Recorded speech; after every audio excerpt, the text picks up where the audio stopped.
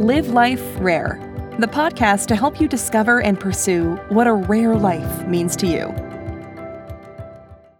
And welcome back to another episode of Live Life Rare.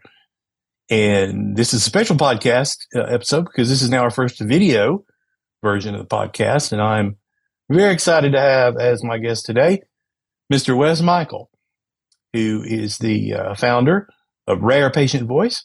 We're going to get into what all they do and the path that life led Wes down to creating this wonderful platform that I'm actually a member of myself. So great to have you with us today, Wes. Well, thank you, Stephen. I'm really excited to be here. Okay, so kind of give us a high-level view of what Rare Patient Voice is, what it's about, and we'll go from there. Sure. So what we do is we give patients or caregivers, like a family member taking care of someone, a chance to take part in research, to give their opinions, to express their views, to help companies that need patient input, and they get paid for it. So we're kind of the matchmaker, if you will. We've found patients that are interested, and then we give them opportunities to share their opinions. So has it always been the case that we know the development of new therapies and medications, that's an involved process that certainly requires input from the general population, the patient population, caregivers. But has it always been that there's some kind of two-way street there or compensation for those assisting with that research? I think a lot of things have developed over the years. Used to be, I'm sure, it's not that people didn't talk to patients at all, but for the most part, the pharmaceutical companies, the biotechs, they wanted to talk to the physicians, the doctors. Well, they prescribe, and that's all that really matters because they'll prescribe my products and people. And then over time, they started these ads on TV that go directly to patients. Patients have the internet, they have data. People started being empowered to take a role in their own health. What an idea. So companies were like, yeah, no question that the doctors are important. We need to talk to patients too, right? Mm. So that's been growing. We go to various conferences and we see folks in this industry, and the buzzword now is called patient centricity. That means putting the patient at the center of what you do. Well, when you're a drug company, they should be, right? That's who you're making it for. They're the ones using your product. So anyway, it's taken a while, but it's come to the point where they actually realize they need to listen and talk to patients, as you say, two ways, because patients want to hear what's out there, right, and what they might use and decide. But the companies, they can't just do this in a vacuum. Let's talk to a couple of doctors. They need to listen. What do people need, and how are they suffering, and what do they need to beyond the drug, right? What services do they need? All that kind of thing. So it's really has changed over the years. You bring up an interesting point. Growing up, I never saw ads. There were no ads on television for drugs that you may or may not even need or conditions you've never heard of. Personally, I have myasthenia gravis, and it seems like there was a watershed moment a few years ago where suddenly the airwaves are just filled with ads for myasthenia gravis medications. And, you wonder, what's the mentality, or at least the marketing approach to advertising to the general population, therapies that might be very focused. Yeah. But, what I guess you're seeing those develop into a lot of questions coming to physicians from those commercials? Yeah, there's a lot of interesting things there. First of all, it didn't used to be legal. It was not legal to advertise drugs. And then they made a change in the 90s. And that's when I got involved in a lot of this research with companies, because they were interested in talking to patients. So it became legal there. And guess what? It's only legal in 2 countries around the world, the United States and New Zealand. Interesting. So it is interesting. I mean, they have to figure out their marketing, because you'd think with something that's pretty rare, you're spending a lot of money to people that never heard of it, never will care about it if you're putting it on. Exactly. So somebody must do the math and say, wait a minute, we're still going to reach a few people. I mean, more often, Yeah, they'll do that for more widespread conditions, like high blood pressure or diabetes. Okay, that makes sense. Right. With the rarer ones, you think of them more doing targeted things like online, internet. Somebody's searching for something, they'll see an ad for that drug, or they'll guide people, or they might go to a publication that's specially geared to maybe an advocacy group for that, and they'll lead people to their website. But yeah, it's interesting that they see the opportunity to in fact spend money really broadly, and because it's all about, with any company, no matter how much they're saving lives, it's still great. It's about them making money, so they have to figure out a way to do that makes sense. So I guess if they're doing that, they're getting enough people that are asking their doctor that it's working for them. But that's where we come in a lot.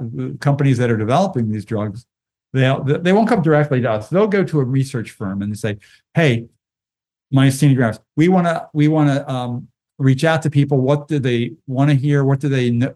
If we showed them a description of our new treatment, what questions would they have? Do they understand it? How can we improve how we talk about it? What services should we?" So anyway, they'll have all these questions and say, let's do surveys, let's do interviews with people to find out, and so that we're not putting an ad out that's terrible. And so companies work on that, but then they come to us just for, "Hey, can you get us 100 myasthenia gravis patients to do a survey? Can you get 10 of them to do Zoom interviews?" Whatever it might be. And that's where you may see if you've been invited to some of these. It's like, and what people like is a lot of times they'll show you a description, blinded, right? They won't tell you the name, but a blinded description of a new drug coming out. And I call it a sneak preview. It's like, if you scoured the internet, maybe you could find information about the clinical trial, whatever it might be. But it's nice to have it, and then react to it and tell them what you like and don't like. But you get to kind of hear, "Hey, good news, something's coming down the pike. Maybe it's for me. If it's not for me, maybe it'll help others." It's interesting to see. Yeah, it is. Walk us through, you kind of talked about from the clinical side and the research side of it. Okay. Walk us through the patient experience. Someone goes to your site, reads about it, said, "Yes, I have this condition. I would be willing to share some information, be part of some research." They're going to fill out a form and then walk through what happens from that and how they get those opportunities and that sort of thing. Yeah, good point. So if people can sign up, and people sign up different ways with us. We go to patient events. We've been to a lot of MG walks over the years. That's where we've met from. Advocacy groups. We have referral partners that refer folks, and give them the opportunity to sign up with us. But anyway, so at some point people sign up and say, "Here's my name, here's my condition, here's my most important, here's my email," because that's kind of how we contact people. And so they're in our database, and security is out. We got all these things. We're proud to say we're ISO certified. We go through a lot of things to make sure somebody can't hack in. And it's kind of scary because even big companies, right? You always hear about things being hacked. So hopefully we're under the radar. Nobody's even trying. But even if they do, we put in so many safeguards, because health, nobody has a right to see your health information. It's got to be right. But anyway, so we do all that, and then we have it. And we don't collect a lot of information. We just collect enough to target people. So like if we get a request for hemophilia A, we don't want to ask people with hemophilia B and waste their time. We want to go to the people who have the right one and target them. So we have enough information. And so a client will contact us and say, "Hey, we want to do," and they'll have a specific study in mind. We want to talk to 10 of them over the phone, 10 patients of a certain disease, or caregivers. We want 100 to do an online survey, and it's half an hour, whatever. They'll define it. We'll figure out, first of all, we work with them and say, based on what you're saying, here's how many we think will want to participate. And here's what we're going to charge you for them. And when they say go ahead, so our step is back to the email. We'll send an email to folks. Mm-hmm. And we try to make it as concise as possible, because if your email is like mine, right? Even though I unsubscribed everything, it gets all this junk, right? And you miss all this stuff. So We'll see in the headline, as an example, 30-minute myasthenia gravis online survey, $60 reward, something like that. Just right off the bat, they can see, oh, it's from Rare Patient Voice. I remember them. I met them at an event, or I signed up, and they have a study. Oh, let me read the email to see more. And we try, and in the bullet points, we'll say, hey, we're doing a study. It'll give some descriptions. It'll say the payment, because we pay people at the rate of $120 per hour of the time. So if it was 30 minutes, it would be $60, for example. And so we'll let people know. So they'll say, hey, that sounds like something for me.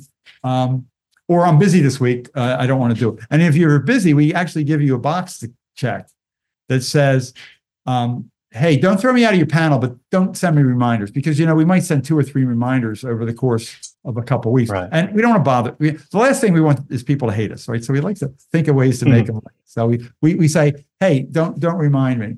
But so many people like, hey, I want to do this. I'd love to talk about this, or I want to do this survey. So they'll click a button and on their phone or on whatever it might be, right on the computer, and it'll go to a what we call the screener. It'll ask you questions to see if you qualify.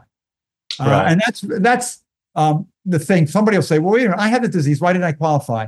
Well, they might want people on a certain drug, or they might want people of a certain age, or they might want people exactly like you, but they just got 10 of them, and they want other, you know what I mean? So there's reason people don't qualify. And that's the biggest complaint we get. I don't qualify. And I feel so bad, because we don't want people to feel like that, but it's not personal. It's just whatever the client looking for. But they go through that, and then if it's an online survey, if you pass, right, you start the survey right then, and you click and you answer questions. If it's an interview, they'll you can schedule a time, and then you work it out to pick a time that works for you, and you'll be on with a real live person and talking, and able to give your opinion. And then as soon as you're done, they confirm your information. We always ask people again. We have people's address, but we ask again, because what if you've moved, right? Because we pay by check, and we mail a check, or it can be now there's some electronic transfers. If people want that, we'll do that too. But so we'll when the project's done, each project has a project manager from our site. So if anybody has questions, they'll get an email. That's the person they ask, because they know all the details. They'll say, well, can you change my time? I at 3:00, but it's 4:00 works, or I got hung up online. Can you reset it, or whatever problem somebody might have? Fortunately, it's not often, but you know how the things go, right? There's a lot, there's a possibility for problems. And so the project manager, when they're done, he figures it out. Okay, we got these. Here are the 10 people. They completed it, and then they put in for their payment, and the money goes out to those folks. So it really works like over the years we've developed a system. I think it works quite well. We have ways for people. If there's any problems, please ask. We like to pay people as fast as we can. That's people. They deserve it. Sometimes, some people are on disability. They need money for rent. Around the holidays, right? Especially, there's there's always money that needs to be spent around the holidays. So we try to do that as fast as possible and get them out. So every week, every Friday, the project managers submit that, and they put it all in. And usually they get me out of that Tuesday, and as fast as the postal service can to get them to people's mailboxes. Okay.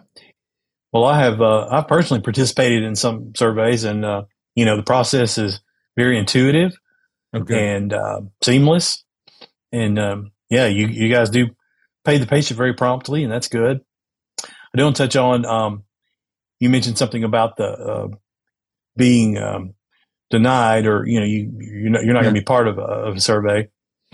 And I have had that experience, and I felt that maybe sometimes it's might be tied to occupation. For instance, there was one in particular that I applied for, and it asked if you were like in marketing, if you worked, for an agency or something like that. And we owned an agency, and it didn't say why, but that got denied there. And I felt like, that might've been it, because they were looking for people that don't think like a marketer. Yeah. And then just recently, as a matter of fact, I think it was this week, there was one that just closed before I could get to it. They either had too many people, or, had what they were looking for. Sometimes. Time frame. Yeah. Yeah. But, I get emails a lot, and it's a lot of good opportunities, I think, like you say, for people to earn extra money, but to also contribute. Yeah. Talk about that a little bit too, how this provides caregivers and patients an opportunity to contribute to the overall field of the study. Yeah. I mean, that's when we ask people why they participate, that's the first thing people say. They say, I feel like I'm helping. Either it doesn't help me, maybe it'll help those coming after me. And then they go, oh, by the way, the money's nice. So it's not just people are do it for the money, don't care. It's what's more important than you and your health or your kids' health or your parents, your loved one. And so people love to do that and express their opinion and learn about new things. And I say the money is nice, not just to reward people for their time, but it actually makes their opinion more valuable. Because think about it, if you're a biotech or pharmaceutical company or something, you're going to pay more attention to what you paid for, right? Than when you got free. You just put more value on it. And so I think it does a service to actually have the people paid, and it makes people sit up and pay attention to do that. So that is so important. One of the things that you made me think of, because we do feel bad when people don't qualify for. Well, two things about that. As you can imagine, we can't say specifically what you should do to get in, because then some people might stretch the truth and change their answers. So we don't want to do that. Sure. But what we do is if you run into that case, like maybe it was because you're marketing, you can actually ask your project manager. Now, it usually won't change the outcome, but a lot of people tell us they feel a lot better knowing, because I'm old or because of this. And you can imagine people in healthcare often, and healthcare is a huge industry. So a lot of people are in healthcare. We had one years ago, and a woman said, my husband worked as a janitor in a hospital 30 years ago. So she checked the box in healthcare. And it's like, that's certainly not going to affect their opinions. Well, I was working on that project. I went to the client. They go, no, we'll let him in. So sometimes you can challenge that, because they're getting a little carried away with their what we call screening criteria, and what qualifies you or disqualifies you from taking. So it's always good. People can ask about it. It makes them feel better. Or again, maybe they'll get it changed depending on how open-minded the client is. Mm-hmm. Well, I think that it's a wonderful testimony. I know there are plenty of other diseases out there, but I look, of course, through the lens of MG. Just in the time that I have been diagnosed, which was in 2014, so this fall will be 10 years when I got my diagnosis. Wow. I have seen such advancement in treatment. There's so many more treatment options now for MG. And if you start paying attention to the advertisements on television, it's not just MG. There are a lot of conditions that new treatment options are coming available. And we have to remember, as a patient community, these advancements do not happen without all that research behind it. Yeah. It takes a long time. I was just looking. Somebody was asking me what some of the top conditions and diseases we've been working on, and there's so many, because thousands of different ones. But when I totaled it all up, for the past year or so, MG was at one of the top ones. Interesting. And I always say too, when we have a study, when we have an email sent out to people, that's good news. You know why? It means somebody's doing something, because nobody's paying to do a study for fun. They're doing it because they're working on treatment. And I don't know if the treatment is like that much better or that much better, but at least somebody's working on something. And I feel good if there's been a lot of work requests we've gotten. It means there's different companies working on different things. And as you say, we see the ads. So that's what we can ask, keep working on it, right? Until somebody figures out cures. And I know a lot of these things, there's no cures and we want to treat, but someday there will be. Someday we'll look back and say, geez, weren't we were living in the Stone Ages. It's so good. Right. Well, and just, when I was diagnosed, treatment was exclusively, for the most part that I know of, dealing with the symptoms. Yeah. You were strictly dealing with the symptoms. And some of the newer therapies now are really trying to address the core of the disease and change the mechanics, what's going on in the body, as opposed to just dealing with the effects from that. So, fast forward another 10 years, it's exciting to think about where we might be. Yeah, a lot of these diseases are caused by different genetic issues, and now they're learning. Some of these, they're learning to cure some of these. So who knows what we'll be able to figure out. Just have one step at a time, right? And there you go.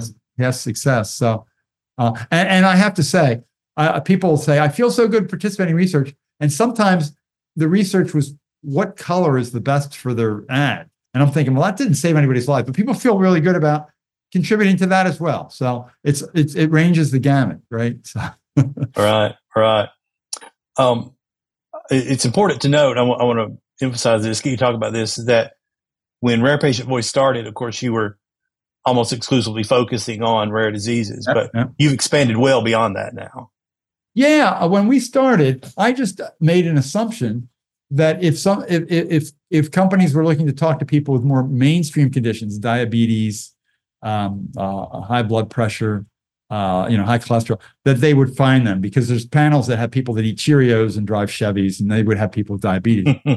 But then two things happen. One is, unfortunately, rare is the person who only has one condition. Because so somebody with hemophilia would sign up and say, should I also put down my asthma, for example? And I used to think, or my friend here, can he sign up? He's got lupus, or no, that's rare. He's got anxiety, or whatever it might be. And when I was considering that, all of a sudden a client called and said, by the way, do you have asthma patients? And I'm saying no to nobody. If people want to sign up with that, and if clients are interested, who am I to say no? I just had to assume. So I didn't want to change the name, because the focus on rare, but we added a tagline. If you look at our website, it says Rare Patient Voice, also non-rare. So that got rare and non-rare. So so over time, we've done that. So we welcome people with any and all conditions, and we welcome people when they sign up. So say somebody's at an MG walk, we'll say, no, list all your conditions, because you can be invited to surveys for other topics as well, whether it's rare or not. And then if people refer other friends, relatives, support group members, they can be, if their grandmother has type 2 diabetes, have her, we'll welcome her. It doesn't have to be someone with rare. So we've opened our arms wide for everyone. Wes, tell us a little bit about the path that got you to where you are today, and how the Rare Patient Voice was launched. Yeah, so I was a market researcher. I used to work for General Mills. I did market research on things like Cheerios and Wheaties, right? And then I worked for McCormick, the spice company, so the gourmet spice products and spaghetti mixes and all that kind of thing. And then in the 90s, where those ads became legal, I was looking for something a little different, and I got into what they call healthcare market research. And it was at the same time that they made these ads legal. So I got involved in doing consumer research in those days when most of the companies were doing physician research, right? They're talking to doctors. And that's where I found, one, patients were interested in sharing their stories. But what really gave me this idea was a client came to us, the company, and said, they were in the hemophilia space, and there were even fewer hemophilia patients then, because a whole generation was wiped out because they take a blood product, a blood factor product, and think about it, when in the early days of HIV and AIDS, they didn't realize to screen that out of the blood, and really a whole generation was wiped out from that. It was just a horrible situation. But this was after that, and they had better treatments, and they said, we need to learn more about our patients. We want to, and their families, because at that point, so many of them were young boys, and we want to learn more so we can appeal to them more. Can you create a panel, a database of patients and caregivers with hemophilia? And so we can do surveys and interviews and really learn what they're thinking and really get into their heads and really help them. And so we did. We went to the National Hemophilia Conference and set up a table and had giveaways. And it wasn't online or anything. It was people signing up paper and pencil. And it worked. We got a lot of people that were interested. We did a lot of interviews and surveys. And that was worked. And every year we go back to the National Hemophilia Foundation and set up our table, because they moved around from city to city. So it was a great to meet new people each time. But a couple of years into that, I was at one of those hemophilia conferences, and a client from a different hemophilia company came up to me and said, I hear you have this patient panel. Can we access it? In other words, do you do surveys for us? And I'm like, no, I mean, client A paid for it. That's exclusive to client A. You can't give it to client B. But that gave me the idea. It's like, why not create a group? It's not exclusive to paying out company A or company B, and they can work on anybody. And I had that idea for years, and I kept thinking about it and said, there's definitely a need, because people more and more want to talk to patients. It's not necessarily easy to find. And again, I was thinking rare patients at the time. And I had that idea for many, many years, because that was around the year 2000. And then in 2013, this is when I founded Rare Patients. In 2013, everything came together, kind of forced me to do it. The company I was working for ran into some cash flow issues and asked me if I could work a few months without being paid. And my wife had been out of the workforce raising our kids, and she had started to look for a job, and she found a local one, and it was all about having healthcare then, right? Because you want to make sure. And the kids were like 11 and 12, so they were old enough. And I said, okay, wait a minute. You go start your job. It was the summertime. I'll be home with the kids. We haven't made plans for it, but I'll start. I'll be around here as I get this thing started. And so then I picked a name, and the first thing I did was, you guessed it, hemophilia, because I had done it before, and I'd been involved in that category, and I knew there was a lot of things happening and interest. So I went to the hemophilia conference again, this time more under the Rare Patient Voice name, and started telling our story and recruiting patients. And our very first project was somebody called right around then and said, do you have any hemophilia patients? Like, bingo, you got us at the right time. And that was our first project.